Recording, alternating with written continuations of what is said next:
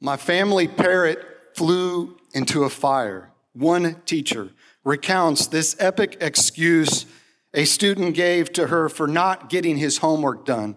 She said, "One kid told me his parrot flew onto the fireplace and caught on fire. It then proceeded to fly around the sitting room, and the dad tried to hit it with a frying pan because he was afraid the curtains would go up in flames if the parrot went too close to them. The dad hid it into the kitchen and then grabbed it and threw it under a tarp because you have to throw a parrot under a tarp if it's on fire. He then said with all the drama, he'd forgotten to do his homework.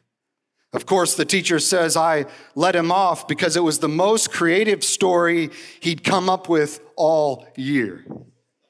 We all have at one time or another used excuses in our lives. Excuses is the theme of the text I want to share with you today. So turn in the scriptures with me to Exodus chapter 3 and chapter 4. In Exodus chapter 3 and 4, God is beginning to put into action his plan to rescue his people from Egypt. His plan is to use a guy by the name of Moses. At this time, Moses is a shepherd in the land of Midian. To understand where we're going to spend our time today, we need to know a little backstory on Moses. Moses was born in the land of Egypt during the time when Pharaoh, out of fear, was having Hebrew baby boys killed because the Hebrew people were growing too fast. When Moses was born, his mom, knowing that she probably couldn't keep him at home because the midwives would come and kill him, decides to put him in a basket on a river. God providentially allows Pharaoh's daughter to be there and to see Moses, and Moses to find favor in her eyes. And Moses ends up going back to his mom to be raised till he's about 10 years old. And then he goes to Pharaoh's house, and he's raised in Pharaoh's house. As he's raised in Pharaoh's house, Moses knows he's not an Egyptian, that he belongs with the Hebrew people.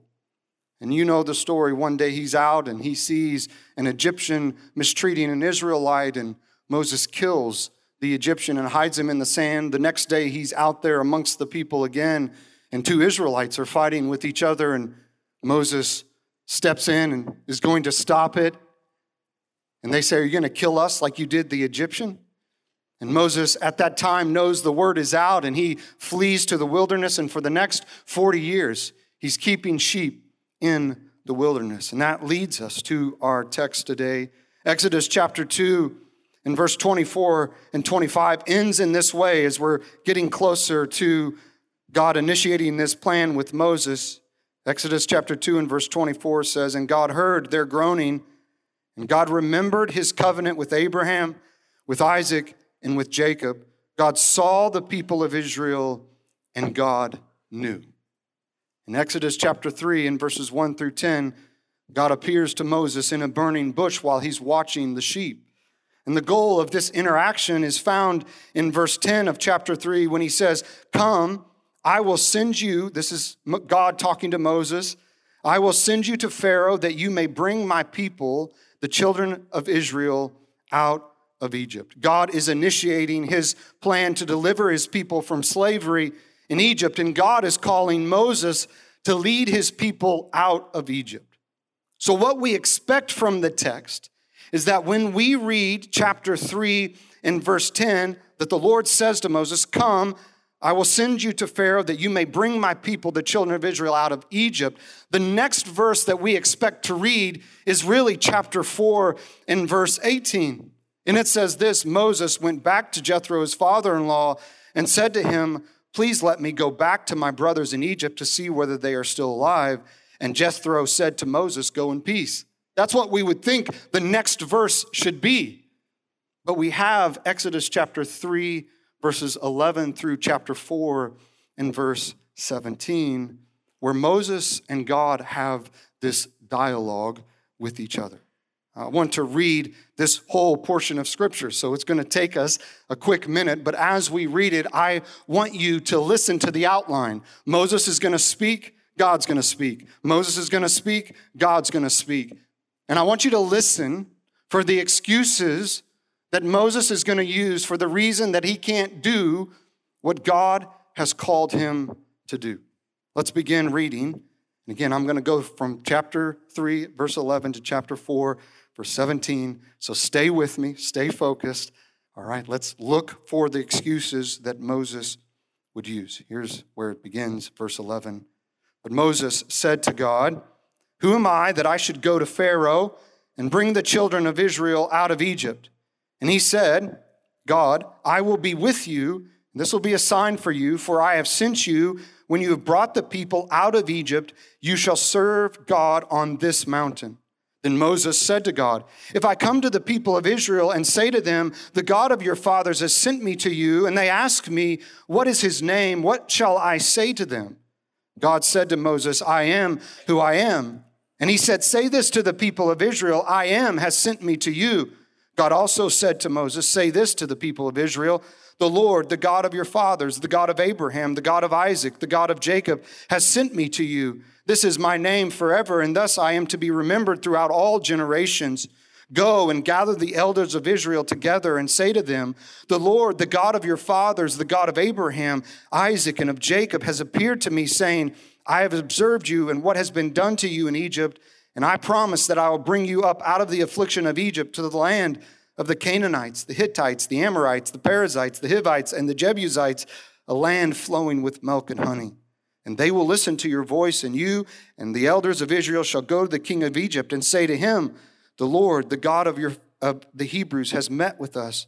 Now please let us go 3 days' journey into the wilderness, that we may sacrifice to the Lord our God. But I know that the king of Egypt will not let you go unless compelled by a mighty hand. So I will stretch out my hand and strike Egypt with all the wonders that I will do in it. After that, he will let you go. And I will give his people favor in the sight of the Egyptians.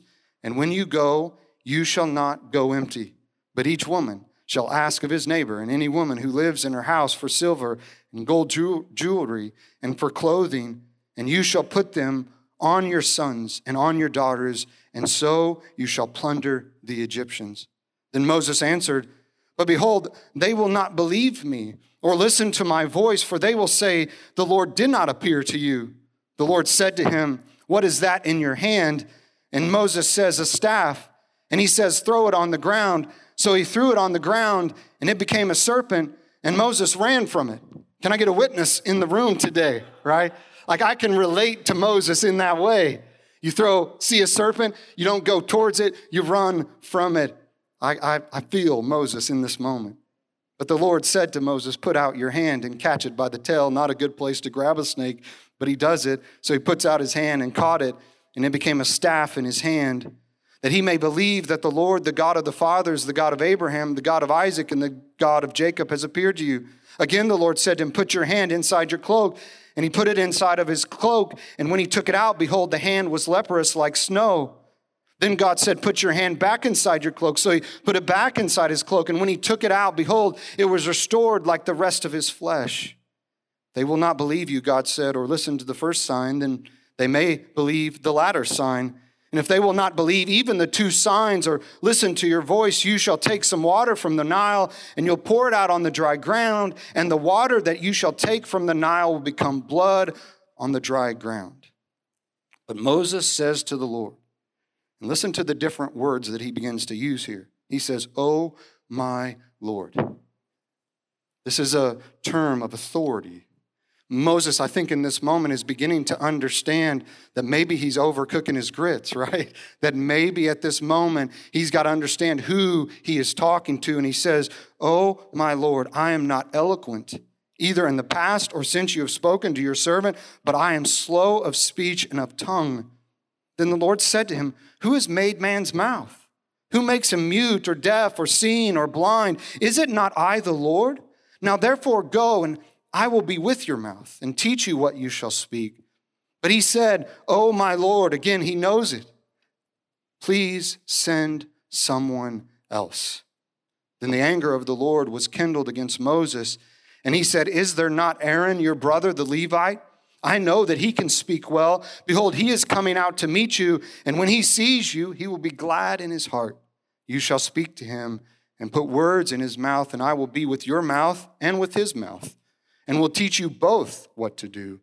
And you shall speak for you, and he shall speak for you to the people, and he shall be your mouth, and you shall be as a God to him, and take in your hand this staff with which you shall do the signs. Father, thank you for your word. Thank you for inspiring Moses to write this part of your story into the book of Exodus. I pray that you would give us open hearts, open minds, and open ears to your word. Speak to us in a powerful way through your word. In Jesus' name, amen. We find in this section of Scripture that Moses gives us 5 excuses for why he can't do what God has called him to do. You saw the excuses as you were following along with me. In chapter 3, in verse 11, Moses uses the excuse, I'm not fit. Who am I? Moses is saying to God, I'm not good enough to do what you've called me to do. In chapter 3, in verse 13, Moses uses his second excuse when he says to God, I'm not smart enough. What am I going to say to them? What am I going to say your name is? I'm not going to know what to say when they ask. And the third excuse found in chapter 4 and verse 1, Moses says, I'm not going to be effective. They're not going to believe me. I'm sure at that moment, Moses' mind is going back to the situation that happened when he killed the Egyptian. And when he goes back like he was already before the people, and they're like, we're not going to follow you, that's going to happen again. So he's not going to be effective in leading the people out of Egypt. Chapter 4 and verse 10, Moses uses his fourth excuse, and he says, I'm not gifted. I'm not eloquent in speech. The idea is he had a heavy tongue. The idea would be that he talks, when he talks in front of people, his tongue gets tied. Then the fifth excuse, Moses says, and finally you get to the heart of it, he says, I'm not willing. Send someone else. If you've ever counseled people, you know when you counsel them, you do marriage counseling, you got to work through a lot of excuses to get to the heart. And a lot of times as you're helping people along in their journey, you get to the part where it's just finally like you're just not willing to do the work. You're not willing to invest in your marriage. So finally, we get to the heart of Moses here, and he just says, I'm not willing to do what you're calling me to do. If Moses is the main character of the story of Exodus, we are pretty discouraged at this point because he thinks he is insufficient to do the task that God has called him to do. He has just given God excuse after excuse for why he can't lead the people into Egypt. But what we must remember is that the main character of Exodus is not Moses. The main character of Exodus is God. And we focus our attention on what God says to Moses' excuses. When God inspired Moses to write this section of Scripture, he didn't have Moses skip over this part of his story because he wanted us to see who he is and understand how God uses people in spite of their excuses. So I want us to go back through the text now and look at God's responses to Moses' excuses. So Moses says in chapter 3 and verse 11, I'm not fit, I'm not good enough. And listen to God's response to him in verse 13. Or verse 12, he said, but I will be with you. He reminds Moses of his presence with him. God is immediately taking the focus off of Moses and putting it on himself. He's saying, Moses, it's not about what you bring to the table. It's about the fact that I'm at the table with you. It's not about who you are. It's about who I am. When I think about what God has called and commissioned us to do in Matthew 28:19, to go and make disciples of all nations, the Great Commission, sometimes we miss that God's given us a great promise in there. And what is the great promise? That's found in verse 20, where he says, and I am with you always, even to the end of the age. God's promise is his presence with us as we take the gospel to the ends of the earth. Listen, if you believe that you are not good enough for the task, remember, God is with you. The second excuse Moses said is, I'm not smart enough. And God replies to him in Exodus chapter 3 and verse 14 when he says, God said to Moses, I am who I am. And he said, say this to the people of Israel, I am has sent me. To ask someone what is his name is to say, what sort of God is he? What revelation can you give us about him? Can he live up to what you're saying he is going to do? And God says to Moses, tell him, I am who I am. We know this to be Yahweh. It is the personal covenant name of God. And he is saying, God is saying to Moses, my name is I have always been who I've always been. I be who I be, and I will be who I will be. His name is eternal. It has no beginning or ending. His name is self-existent. He doesn't need to add anything to it. His name is self-sufficient. He doesn't need anyone or anything. That's all wrapped up in Yahweh, I am. The Westminster Confession of Faith says, God hath all life, glory, goodness, blessedness in and of himself, and is alone in and unto himself all sufficient, not standing in need of any creatures which he hath made. When God calls you to follow him and take up the task of making disciples of all nations, it's not about your name, it's about his name. The psalmist got this in Psalms 115 and verse 1 when he said, not to us, but to your name be the glory.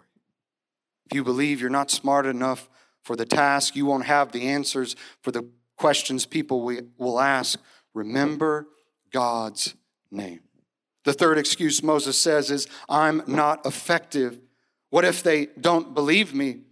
And in chapter 4 and verse 2, God says, I'll do the work. He shows Moses his power. God shows Moses his effectiveness doesn't come from his ability, but from God's ability or work. He gives Moses 3 signs, and we read those 3 signs.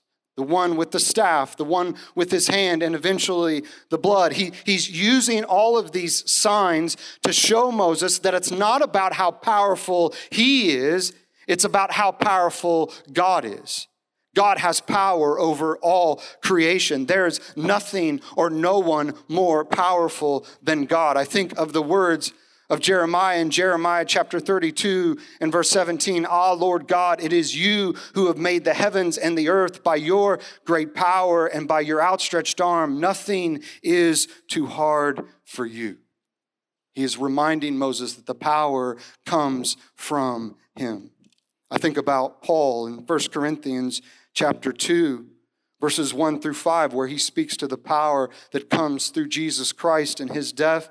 He says, I, Paul speaking, when I came to you, brothers, did not come proclaiming to you the testimony of God with lofty speech or wisdom, for I decided to know nothing among you except Jesus Christ and him crucified. And I was with you in weakness and in fear and in much trembling, and my speech and my message were not plausible words of wisdom, but in demonstration of spirit and of power. Paul reminds us that our power comes through Jesus and him crucified. If you believe you are not going to be effective in the task, remember God's power. The fourth excuse Moses says is, I'm not gifted. I'm not going to be eloquent in speech. And God says to him, I will help you. If you look at the text there in verse 11, the Lord says to him, who has made your mouth? These are rhetorical questions that God is asking Moses. And the rhetorical question is, well, God made his mouth. God is making the point to Moses, if I made it, I'm going to take care of it. Moses felt weak, but God has the ability, and you know this, to take our weaknesses and make us strong. We see this in the New Testament in 2 Corinthians chapter 12, verses 7 through 10, where Paul is talking about this thorn in the side that he has. He's asking the Lord to remove the thorn in his side. And what does the Lord come to him and say? My grace is sufficient for you, for my power is made perfect in weakness. If you believe you're not gifted enough for the task, remember, God helps. He is there. He will be strong in your weakness. The fifth excuse that Moses uses is the heart of the excuse. I'm not willing. Send someone else. And I love what God does for him. Even though the Lord was a little bit upset with him, God provides for Moses. God gives Moses a spokesman named Aaron. Isn't God gracious to provide for Moses even though he did not desire it? He provides him with Aaron. It reminds me of what Jesus did for us in our salvation. I think about Paul's words in Romans chapter 5, verses 6 through 8, where he says, since while we were still weak, at the right time, Christ died for the ungodly. For one will scarcely die for a righteous person, though perhaps for a good person one would dare even to die. But God shows his love for us in that while we were still sinners, Christ died for us. If you go down to verse 10, he says, for while we were enemies, we were reconciled to God by the death of his Son. While we were not going after Christ, God was pursuing us through Christ. You know, the old chasm thing, the idea is that we were on the other side and that we weren't looking towards God. We were looking away from God and doing our own thing. We were enemies. We were weak. We were far from God. But God in his graciousness provided Jesus for us. And if God provided for your and I salvation, don't you think God will provide for us in the task he's called us to do? See, God didn't allow Moses to skip this part of his story because he wanted us to see this. Moses didn't need to think more highly of himself. He needed to think more highly of his God. Moses didn't need to think more highly of himself. If you go through those excuses, God never comes back to Moses and said, listen, buddy, you're good enough. You're talented enough. You got it in you. You can do this. No, what is he promising? He promises him his presence, his name, his power, right? His help, his provision. He promises him himself. God never promises to take away Moses' insecurities. He does something so much better. He promises Moses himself. College student, seminary student, God has you at this institution preparing for the task that he has set before you to make disciples of all nations. And he has you at this institution not so that you can think more highly of yourself. He has you at this institution so that you can think more highly of your God. Professors, administrators, God has you leading in this institution, not so students will walk away thinking more highly of themselves. No, he has put you at this institution to help students think more highly of their God, so that when they leave this place to do the task that God has called them to do, and when they got the excuses, they're going to think of God rather than themselves. One of my favorite hymns from growing up is Turn Your Eyes Upon Jesus. I didn't know this, but as I did research on it, I found out that this hymn was based off the life of a missionary by the name of Lilas Trotter. She was an up-and-coming artist in London when God began to lead her to take the gospel to the unreached in North Africa. She had every excuse possible to not go. She was just starting her career. She was a single woman, and many missions agencies wouldn't take her. In fact, she couldn't find a missions agency to take her. So she just decided, I'm going to go on my own. She didn't use excuses. She knew God's presence, God's name, God's power, God's help, and God's provision was with her. And she went and gave her life in North Africa for 40 years. And she wrote a poem called Turn Your Eyes Upon Jesus. The writer of this hymn, Helen H. Lemmel, wrote this song based off her poem. Listen to the second verse in the chorus. His words shall not fail you, he promised. Believe him and all will be well. Then go to the world that is dying, his perfect salvation to tell. Turn your eyes upon Jesus. Look full in his wonderful face. And the things, excuses of this world will grow strangely dim in the light of his glory and grace. Father, thank you for your word and for inspiring Moses to put this part of his story into the book of Exodus so that we can turn our eyes to you. We can see your presence, your name, your power, your help, your provision. And I pray, Lord, that you would help each student in this room to turn their eyes to you. May they walk away from this institution thinking more highly of you than they think of themselves. I pray for each professor and administrator in this room and listening online. I ask, Lord, that you would help them as they lead this institution to lead the students, to walk away not thinking more highly of themselves. They would lead them to walk away thinking more highly of you. We love you, Lord. It is an honor to serve you. Thank you for calling us to make disciples of all nations. May we be true to our calling. In Jesus' name, amen.